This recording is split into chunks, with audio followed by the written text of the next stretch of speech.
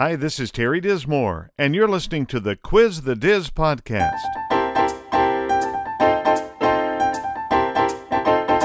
Terry brings years of experience in consulting, management, leadership, and life. In this podcast, Terry answers questions about these topics, bringing wisdom from a kingdom perspective. Our website is quizthediz.com. Now here's the Diz. Welcome to another edition of the Quiz the Diz podcast. Terry Dismore here, and the last few weeks we've talked about my wife's healing, about how some people can't accept it and all that kind of stuff. But last week I mentioned the fact that we had met a young lady in a networking meeting that claimed to be a psychic, and it kind of frightened some people. I didn't like it, but other people I knew around me that were believers just, they didn't like it. Well, I got to thinking about the fact that the enemy corrupts everything that he touches. He can't create anything, but everything that God made, the enemy can touch and corrupt. And I know that's hard to believe, but if you think about it for a little while, when you talk about a person's body, a body was made perfect by God, but the enemy comes in and corrupts it. As a matter of fact, he corrupted all of our bodies thousands of years ago when Adam and Eve fell, and all that authority that God had given to Adam and Eve fell over to the enemy. And he took that authority. Now, Jesus came and took it back, and yet as believers, we don't think about that. We're like, well, I hope and make it through. Well, no, that's not what we're supposed to do. We're not supposed to struggle through. We're supposed to dominate the earth, I believe, and I really believe that for this reason. When Jesus said, all authority in heaven and on earth has been given to me, he says that in Matthew. Well, what does that mean? That means that he's taken back all the authority that was given to the enemy, right? So it says in Matthew 28:18, Jesus came to them and said, all authority in heaven and on earth has been given to me. So if it's been given to him, why do we keep giving it away to the devil? Well, there's a reason for that. He fools us. He's deceitful. That's what he does. So Jesus goes on to say, therefore go and make disciples of all nations, baptizing them in the name of the Father and the Son and the Holy Spirit, and teaching them to obey everything I've commanded you. All right, so if all that authority has been given to him and we're seated at his right hand, then we're his body. That means he's giving his body the authority to carry out the kingdom of God on earth. And yet we have people that argue about that from the body of Christ that are like, well, no, God didn't want us to do that. It's such a dark world. Here's my theological phrase to them. Shut up. It's not true. God has given us, he wants us to be co-heirs with Christ. Do you understand what that means?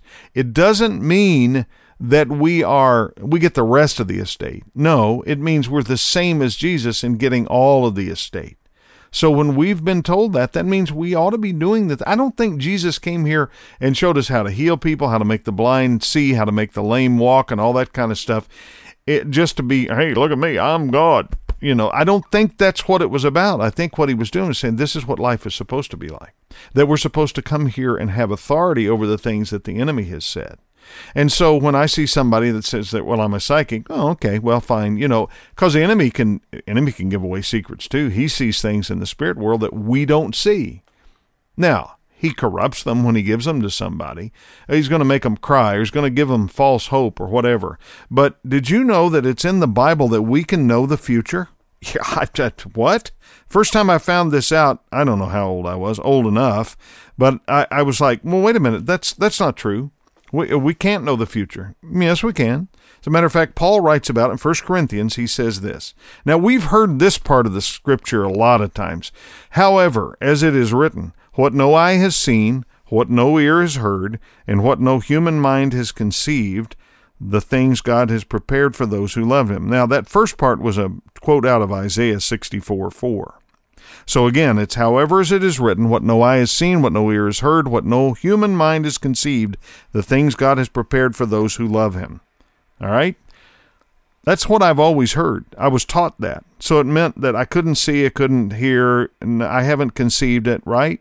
And yet, here's the very next verse, verse 10. These are the things God has revealed to us by his Spirit. What? Wait, what?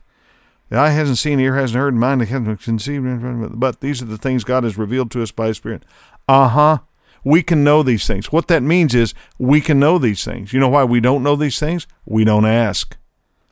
The Spirit searches all things. This is Paul still writing here, even the deep things of God. Really? For who knows a person's thought except their own spirits within them? In the same way, no one knows the thoughts of God except the Spirit of God. What we've received is not the spirit of the world, but the Spirit is from God, who is from God. So we may understand what God has freely given us. So he wants us to know. And yet here we walk around, unknowing and unseeing and unfeeling. And we're like, well, God, I just wish you'd show us. Well, first of all, a lot of stuff we wish he'd show us is in the Bible. Second of all, a lot of the things we wish he'd show us, he already has, but we've just decided not to do them. Now, I'm guilty of that. This podcast, I know is supposed to be out here for a reason, and yet I've been digging my heels. I don't want to do it. Well, I was out to lunch with some friends the other day, and I was like, okay, I've been digging my heels in. I don't want to do this. And my friend Penny was like, do you know that there is stuff in your reluctance that other people need? You need to get with it, boy. She didn't call me boy, but she could have at that point. I do need to get with it. But I'd been resisting it because I'm like, well, who wants to listen to this? Who wants to hear this? Hey, listen, if you're here, I appreciate it. If you like what you hear, that's great. My email address is terry@quizthediz.com. If you don't like what you hear, same email address. I read it all. And the problem that I have is that I didn't want to do it. I wasn't being obedient. God's like, do it. I want you to do it. And yet, no, I wasn't doing it. So here I am. And I appreciate suggestions and comments and questions and all that kind of stuff. And the podcast for a long time has been about how do we operate in business? How do we operate? And I get all that. I'm still going to talk about some of that stuff. I'm going to talk more, though, about how we operate inside the kingdom in today's society and in today's current events, what things mean and how we should react to them. So coming up, we're going to talk about how we should react to things like the trans agenda, how we should react to the people that we know and love that are in the LGBTQ community. How do we react to that? What's the kingdom of God say about that? And it's not despise them. I know sometimes it's hard.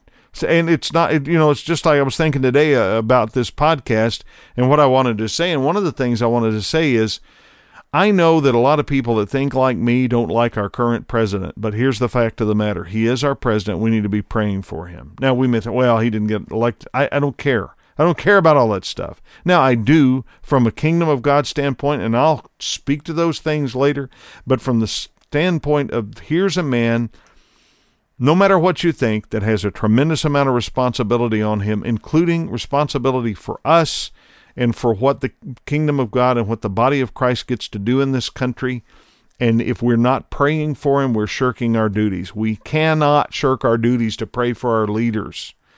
So I would challenge you to start praying for President Biden and for his wife Jill and Vice President Harris and her wife Douglas, her husband Douglas, sorry, apologize. That was a Freudian slip. I didn't do that on purpose. But Vice President Harris and her husband Douglas, and for your senators, and for Governor DeWine if you live in the state of Ohio, and all the people that we need to be praying for, whether we agree with them or not, they have authority over us right now in the world. Well, as the body of Christ, we have all the authority, right? I just said that a few minutes ago. True. But in our legal system, in the country where we live, the kingdom where we make our residence at the moment, those are the people that need our help. So whether you agree with the president or disagree with the president, whether you agree with the Congress or disagree, whether you agree with the governor or disagree with the governor, your responsibility is to love them first and pray for them. Stop making excuses. Well, I can't pray for them. They don't think like me. Well, maybe you need to pray for them because they don't think like you. There are times we just need to get with it and go, okay, I'll do it. I don't like it, but I'll do it. And then we find out, you know what? I do kind of like it because I feel like in our prayer time, if we really believe what our prayer time is, if we really believe in what God has done through prayer, we understand that that's an intimate connection with the God of the universe that says, I want to hear you. And it's an intimate connection between us and him. Now, what he does with that is, I think, he redirects thoughts. He gives people around people that we don't agree with that will allow some some influence there. It may not be me and you, but that prayer is influential. And if you're not doing it, we're sinning. We're falling short of the glory of God because we're sinning against them. Now, what about if they do something stupid? Hey, guess what? We all do. Exactly. But if we do something stupid, we do have prayer to turn to. And some of these folks may not know. I don't know. I know what some of them profess, but I don't know what they really think. Do they have faith or do they have knowledge? Because sometimes our knowledge is that's all we think about. We just have some knowledge. Well, wait a minute. I need to know. I said this in another podcast recently. I don't want to just be a believer. I want to be a knower. I want to switch over from knowing about Jesus, and I do know about Jesus. I want to know him. Do you understand the difference?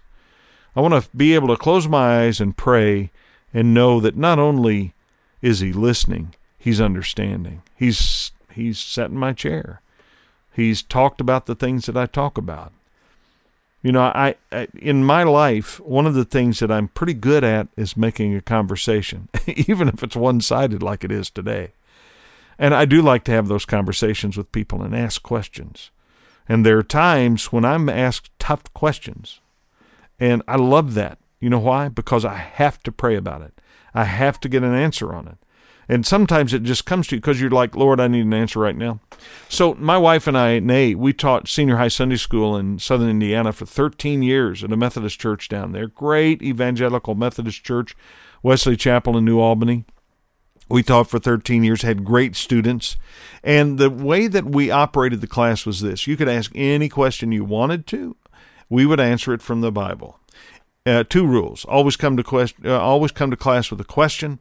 And second rule was, if you laugh at somebody because you think their question's stupid, then you get to crack open the Bible and answer it, but it's going to have to be to our satisfaction. And so I love teaching like that. Why? Because I had to think on my feet. And what I started to mention to you a minute ago was very first Sunday in that classroom, a young man who'd now be in his 40s, I'm sure, asked this question. Well, we talk about Christianity all the time, right? Yep, sure do. How do we know we're right and everybody else is wrong? That's a tough question. Now, I've since learned how to answer that probably better than I did that day, but the Holy Spirit gave me an answer that day. And it had to do with the history that we see and how we see God and what we talk about, and we believe in a monotheistic God and all these things and what we believe in our hearts. And it was a long answer. But it was an answer that God gave me as I was speaking. See, we get to a point in our lives, and I think this is probably true for you just as it is for me, that we get in a point in our lives where we don't want to get in front of someone or we don't want to get in a conversation with someone because we're afraid of how we're going to answer. And we don't want to make a fool of ourselves. Well, don't worry about that. Most people that know you or want to talk to you aren't worried about whether you're going to make a fool out of yourself or not. They already know the truth. That's true in my case. I know a lot of people are like, yeah, he's silly. He likes to laugh and cut up and do all that kind of stuff. Very true. Very true. But it's also true that I think about things. There are times when I love to drive. I'll be driving across country on one of my trips, and I'll just spend an hour with the radio off, the podcasts off, and just me and God driving down the road having a conversation. And I've had some really interesting ones. For instance, one time I'm driving back home from Harrisburg, Pennsylvania. It's about 6 hours from where I live. And any of you that haven't experienced the Pennsylvania Turnpike, you just don't know what you're missing. It's such a long, boring drive. It really is. So I'm driving along through the countryside, and I felt the need to turn the radio off, so I turned everything off. And I heard the Lord say, hey, why did you want to get into radio? I'm like, what? Why did you want to get into radio? Now, here's a problem. I already know why I wanted to get into radio. God knows why I wanted to get into radio, but he wanted me to admit it to him. And I can't lie, because he knows the truth. Daggone it. So I said, well, I wanted to get into radio because I wanted to be well known. And honestly, I wanted to be liked. And I waited for a minute for the rebuke, the thunder, the lightning, all this kind of stuff that, you kind of think you're going to hear from God. And he said, well, what if I made you that way? What? What if I made you to not mind being popular, being famous. I'm like, what? I thought you're the one that needed to be famous. He said, no, people know who I am, but they're going to see who I am through you. And it's not wrong for you to be well known. I gave you a framework for fame.